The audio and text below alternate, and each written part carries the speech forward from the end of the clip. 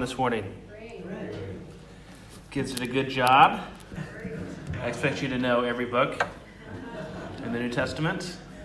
When we finish up, I will be quizzing you.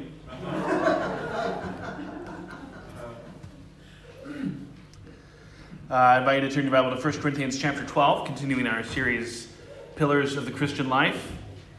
We've talked about the Word, prayer, discipleship. Today we are talking about service. Would you pray with me?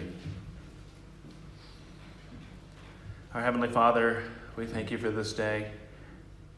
Lord, we thank you for the areas where we have to, for prayers you've answered and that we've seen answered. Lord, we thank you for the incredible recovery that Ben Ravens is making, and we praise you for that, Lord. We give all glory to you for that.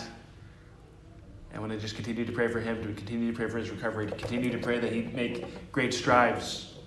Lord, we also come to you today and we pray for Todd Shively and the battle that he's fighting. Lord, no matter what we're up against, it pales in comparison to the big God who we have and the great God that we have. And Lord, we pray for him as well. Lord, we pray for his health. Lord, we pray for you to heal him. We pray for a miracle in his health. I pray for his daughter, for his family in this time. Lord, I pray for our time in your word today. Lord, as we talk about gifts and service, Lord, I pray that we can be encouraged to serve you, to be part of your kingdom, to use what you've given us for your glory. In Jesus' name, amen.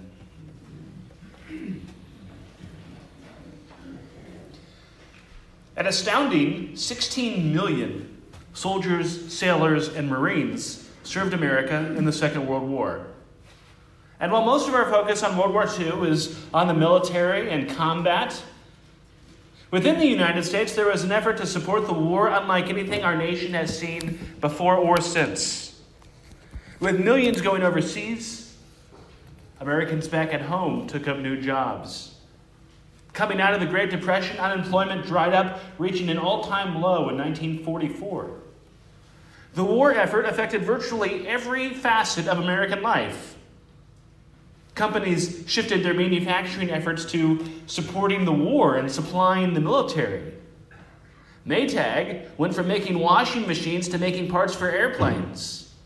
Firestone Tires made artillery shells and aluminum containers for food transport.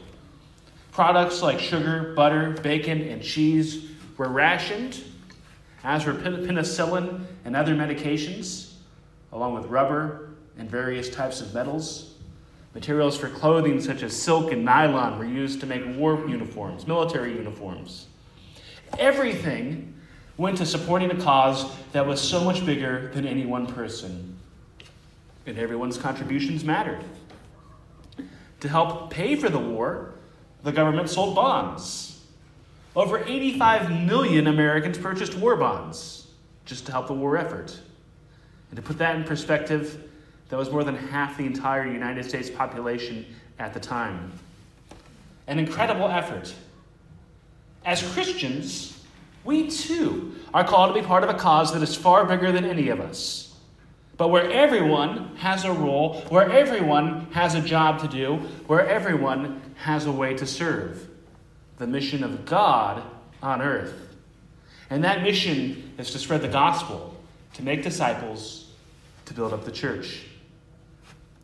It's not a passive request in Scripture, nor is it simply a good suggestion, but something which God commands from all of his people. A way of life.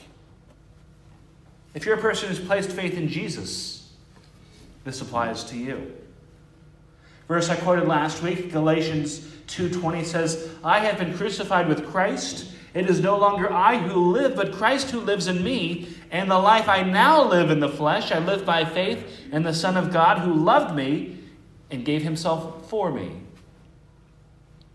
You belong to Jesus when you place your faith in him. And part of the purpose for the Christian life is one that is lived in service to God for the mission of God in the world. Have you ever wondered, why is it taking Jesus so long to come back? I mean, it's been almost 2,000 years since he ascended to heaven. Why so long?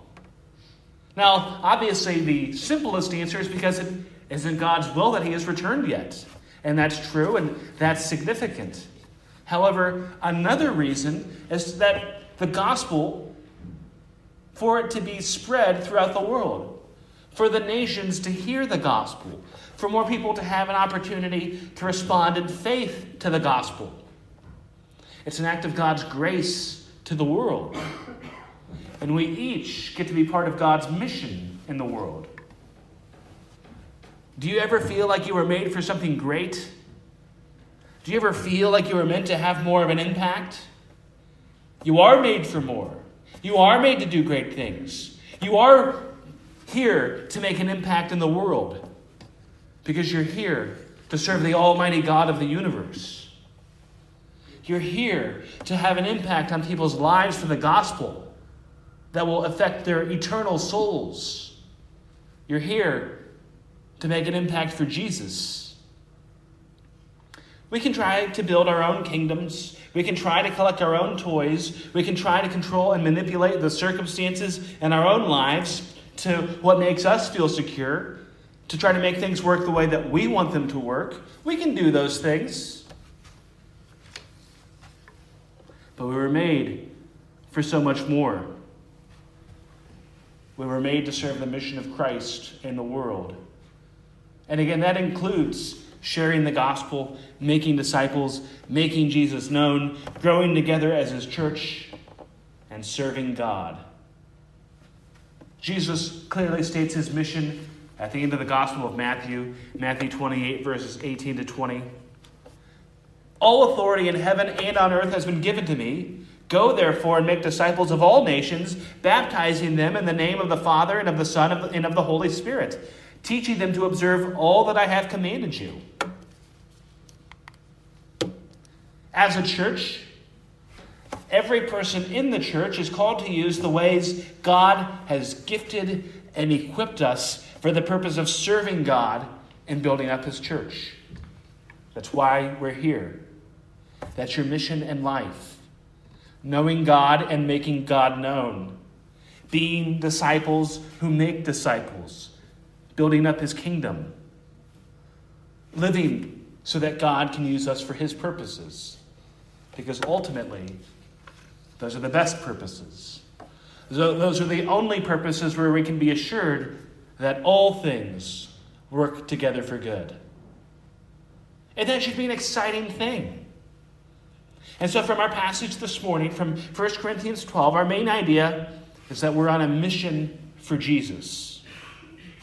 First section in this passage helps us to develop a theology of ministry, beginning in verse 4. And the first idea I want to talk about this morning is that every Christian has spiritual gifts which come from God. 1 Corinthians 12, beginning in verse 4. Now, there are varieties of gifts, but the same Spirit. And there are varieties of service, but the same Lord. And there are varieties of activities, but it is the same God who empowers them all and everyone. To each is given the manifestation of the Spirit for the common good. Maybe you've never really thought about that. But all Christians are given spiritual gifts. It doesn't matter how well you know the Bible. It doesn't matter how long you've been a Christian. It doesn't matter who you are or what you've done. It doesn't matter how smart you are, how outgoing you are, how good-looking you are, or how many people you know. It doesn't matter how talented you think that you are.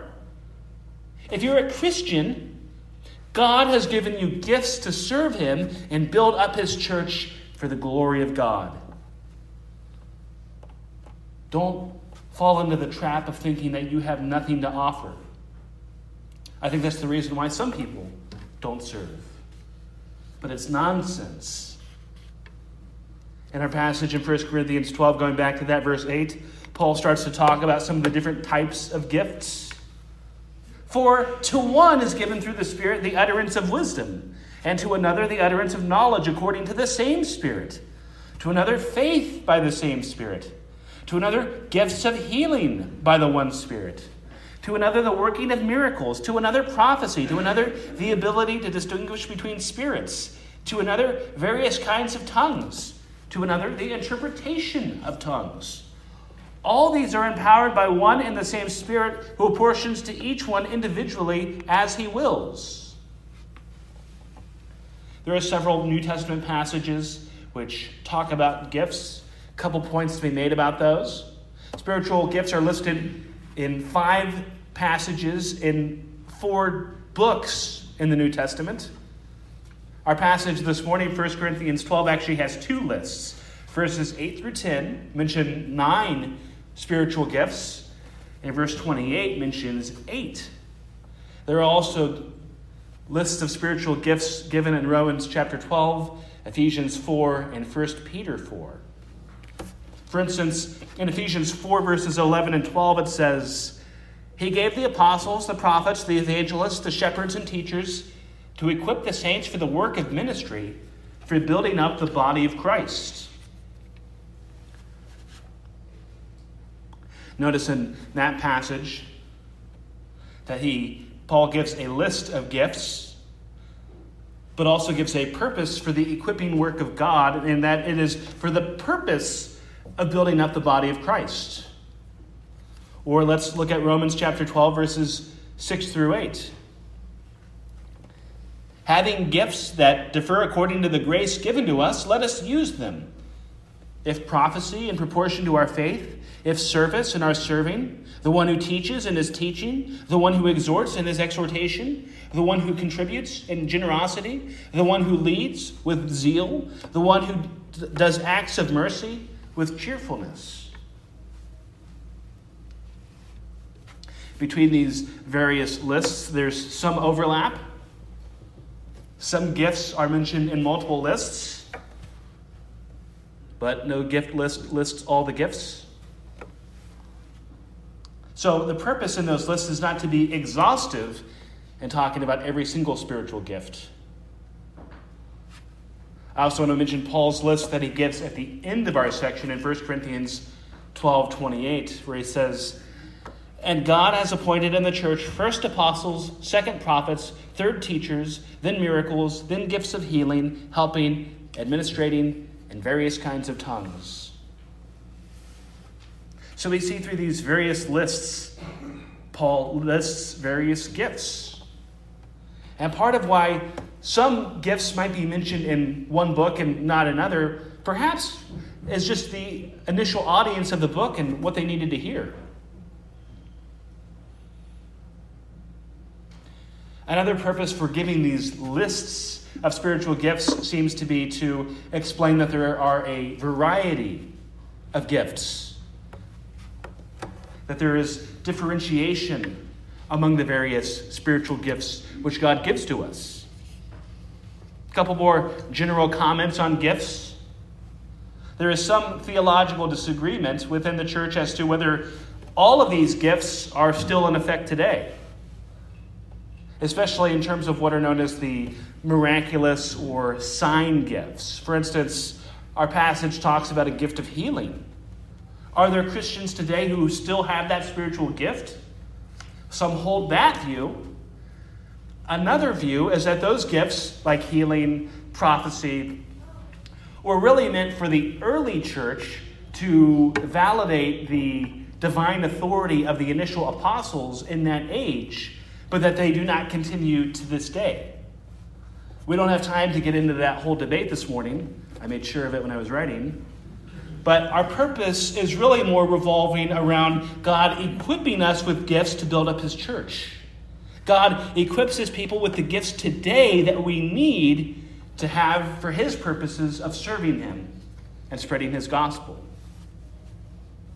So our first point, we look at ministry, and included in that is that we are equipped with different types of gifts by the Holy Spirit from God. In verse 12 of our passage, Paul begins a fantastic illustration of the church based on what he said in the first part of this section. Paul looks at gifts and he makes an illustration comparing the different roles we serve in the church to the different parts of our physical bodies. Verses 12 and 13 of 1 Corinthians 12. For just as the body is one and has many members, and all the members of the body, though many, are one body, so it is with Christ. For in one Spirit we were all baptized into one body, Jews or Greeks, slave or free, and all were made to drink of one Spirit. For the body does not consist of one member, but of many. If the foot should say, because I am not a hand, I do not belong to the body, that would not make it any less part of the body. And if the ear should say, because I am not an eye, I do not belong to the body, that would not make it any less part of the body. If the whole body were an eye, where would be the sense of hearing? If the whole body were an ear, where would be the sense of smell? But as it is, God arranged the members in the body, each one of them as he chose. If all were a single member, where would the body be? As it is, there are many parts, yet one body. The eye cannot say to the hand, I have no need of you, nor again the head to the feet, I have no need of you.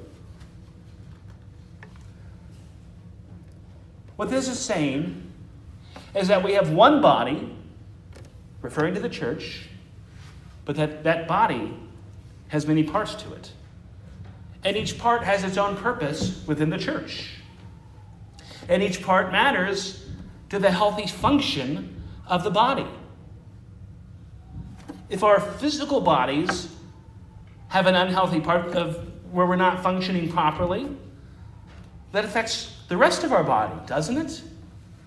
Something so simple as a toothache can be debilitating. Get a nasty cut on one of your fingers and that can linger for days. In the same way, within the church, each of us is part of the body of Christ. And everyone within the church matters to the church. Everyone who comes here matters to Christian Bible Church. And again, we exist to spread the gospel, to make disciples, to build up the church, working together for the mission of God. All endowed with different spiritual gifts from God. I love the practicality that Paul uses in his illustration. Verses 14 through 16. For the body does not consist of one member, but of many. If the foot should say, because I am not a hand, I do not belong to the body, that would not make it any less part of the body.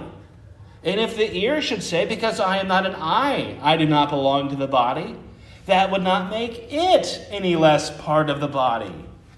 Because every part matters. If the foot should say, because I am not a hand, I do not belong to the body, that would not make it less part of the body. Feet, kind of smelly,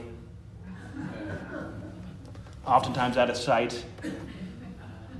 The foot isn't nearly as glamorous as the hand. We work with our hands. Every day we do hundreds, if not thousands, of tasks with our hands. Our hands display wedding rings if you're married. Our hands bring food closer to our faces. And so Mr. Foot might feel tempted to feel like he's not contributing very much. But he helps you keep balance when you walk. The foot matters. Same thing in verse 16.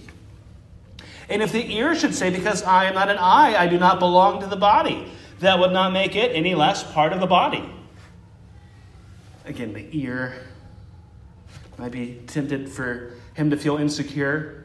It's not an eye. People get complimented on their eyes. Oh, you have such beautiful eyes. If you have ears that are worth mentioning, it's never flattering. But ears are important. They're part of the body. They funnel in sound. They help us keep our balance. They hold glasses on. Everyone in the church has a place, has a role. You have an area where you fit. You're part of the body. You have a way to serve that's valuable to the church. We have many people who faithfully serve here. And I'd like to thank those people because it's so essential to what we do. I've seen ways, both big and small, where people in this church have served the church and served one another. And that's important because we need each other. We need the ways God has gifted and equipped us to serve the church, and we need the ways God has gifted and equipped others to serve the church. For the function of the church, we need everybody. Church is not merely a place where we come and where those around us are involved and serving and where we just hang out. It's meant to be a place where everyone serves, where everyone is involved. While many are involved in the church and involved in ministries here, I'd love us to be a church where everyone is involved, where everyone is ministering. The word ministry simply means service.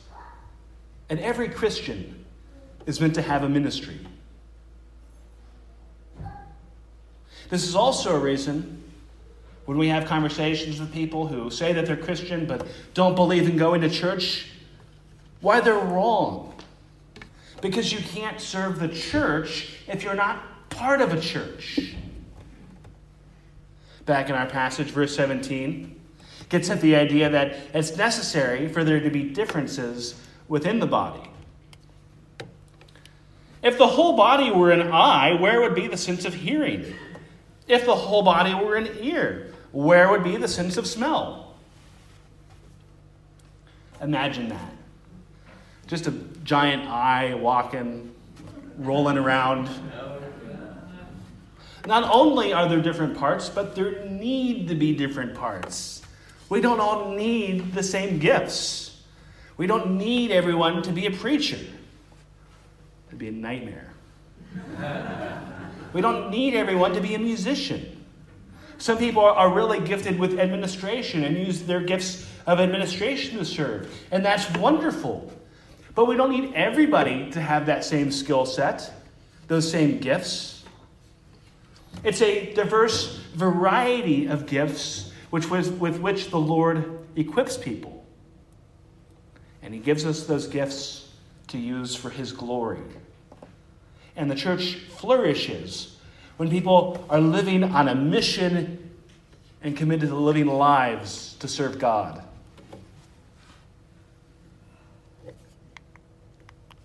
Verses 18 and 19. But as it is, God arranged the members in the body, each one of them as he chose. If all were a single member, where would the body be? As it is, there are many parts, yet one body. Verse 18, we see that it is God who arranges and equips people to serve in different ways within the church.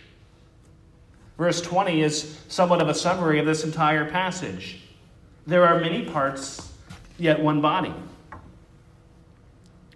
Verse 21 is an affirmation from the passage how every part of the body needs every other part of the body.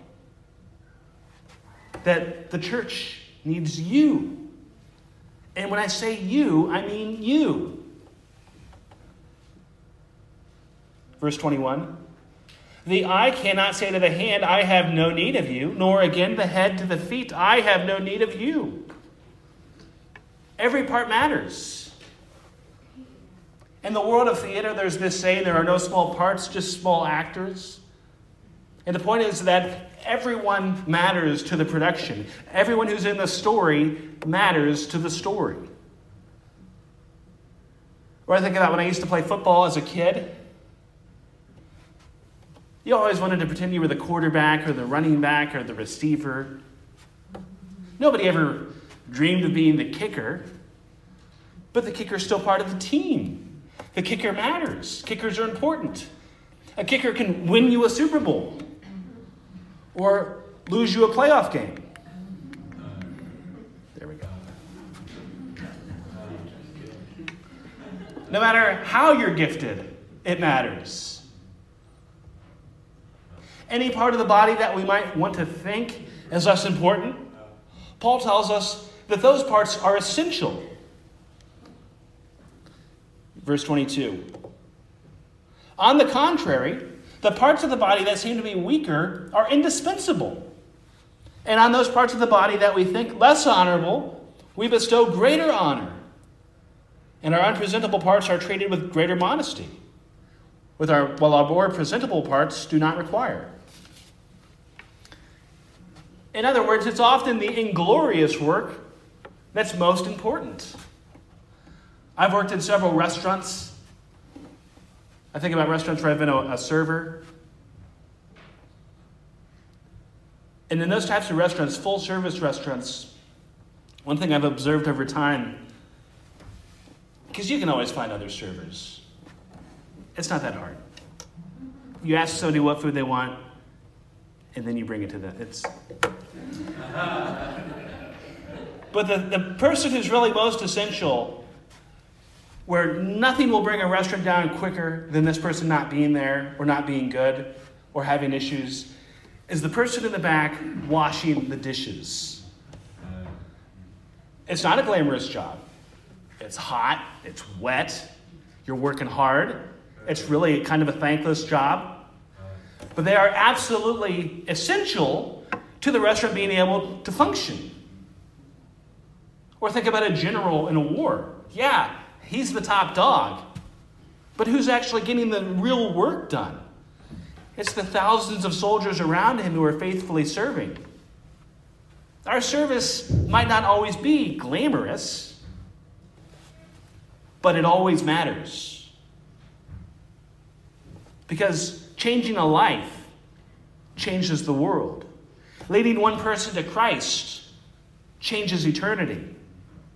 Being kind and serving and loving people impacts them, which impacts how they treat others and how those people treat others. Like tossing a big rock on a still lake. Our impact causes ripples. We have opportunities to reach people, to serve people, to love people, to serve the church. And may that purpose be to point people to Jesus. Every gift matters. It is important. That's what Paul is saying throughout this section. It's God's desire for us to serve him. 1 Peter 4:10, one of the other sections in the Bible that talks about spiritual gifts, Peter says, as each has received a gift, use it to serve one another as God's stewards, as good stewards of God's varied grace. We are each given gifts by God for the purpose of serving God. In 1 Peter, he tells us to also be stewards of those gifts. The Gospels of Matthew and Luke record the parable of the talents. Our word talent, as in, wow, that athlete or that singer is so talented, comes from this word, which is a measurement. A talent is about 100 pounds of gold. So, a huge amount. In the parable, there are 3 men who are given various talents of gold by their master. The first man is given 5 talents. The second is given 2 talents. The third is given 1 talent. Point worth mentioning about spiritual gifts. While God equips and gifts all people, that is not to say that we all have the exact same share. Some people might have more gifts. Some people might have more ability with their gifts. But part of what the parable of the talents does is illustrate that it's not the amount that you have that really matters. It's how you utilize what you have. In the parable of the talents, the man who received 5 talents went to work with what he was given, and he earned 5 more talents. In the same way, the man who was given 2 talents worked and earned 2 more. But the one who received 1 talent, well, he still could have done a lot with it. Keep in mind, it's a huge amount of gold, a huge amount of money that he's been given. Even if he put it in the bank and just collected interest, that would have been something. But no, in the parable, we find that he just buried it in the ground. He didn't use what he had been given. In the parable, the master hears of the misuse of his resources.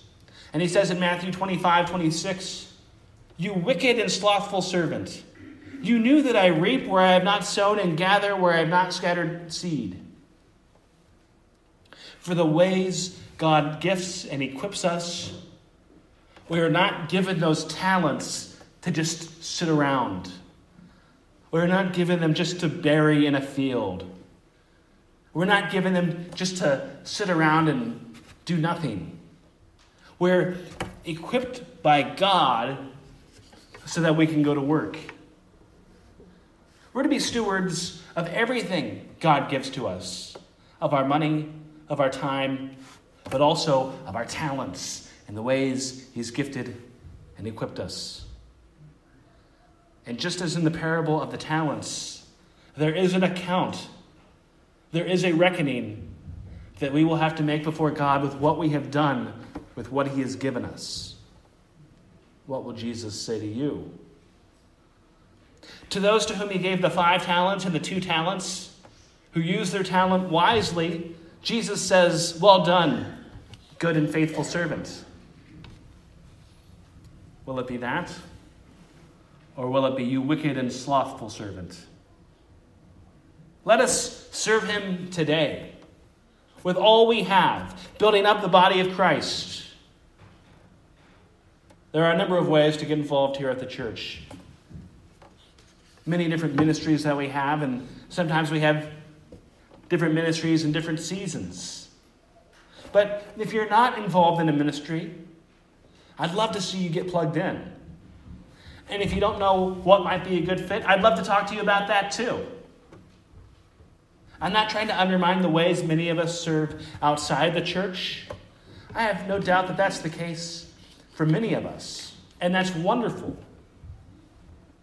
People who serve our families, the point isn't to undermine that. But what I'm saying is to have a missional focus, a missional outlook on life. And that includes using our gifts to serve our families, to help our neighbors, to bless our coworkers, but to also serve the church and to be involved in the life of the church. And in our country, it's so easy to compartmentalize those things. We like to think that we have work time, we have family time, we have church time. Instead, all of our time should be focused on serving the mission of God in the world. And that impacts family time. And that impacts how we work and how hard we work and how we interact with our coworkers. Having a life revolving around loving people, pointing people to Christ, and helping people know Jesus and building up his church. Having a life that revolves around building God's house. And we have the gifts to do that. And none of us have all the gifts. So we use what God has given us, and that's a powerful thing. And we spread his gospel, which saves souls. But when it's the whole church, the people of God, each using the ways God has equipped us for his purposes, watch out. Would you pray with me?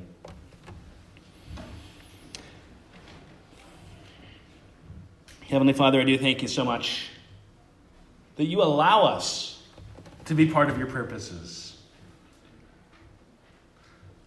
Lord, that is a way that you have blessed us to get to be part of ministries of eternal value. Lord, I thank you for the ways that you do gift and equip us to serve you. Lord, I pray for this body of believers, that we all need each other. Lord, I pray that you would speak through our hearts and that we would serve you well and serve your church. In Jesus' name, amen.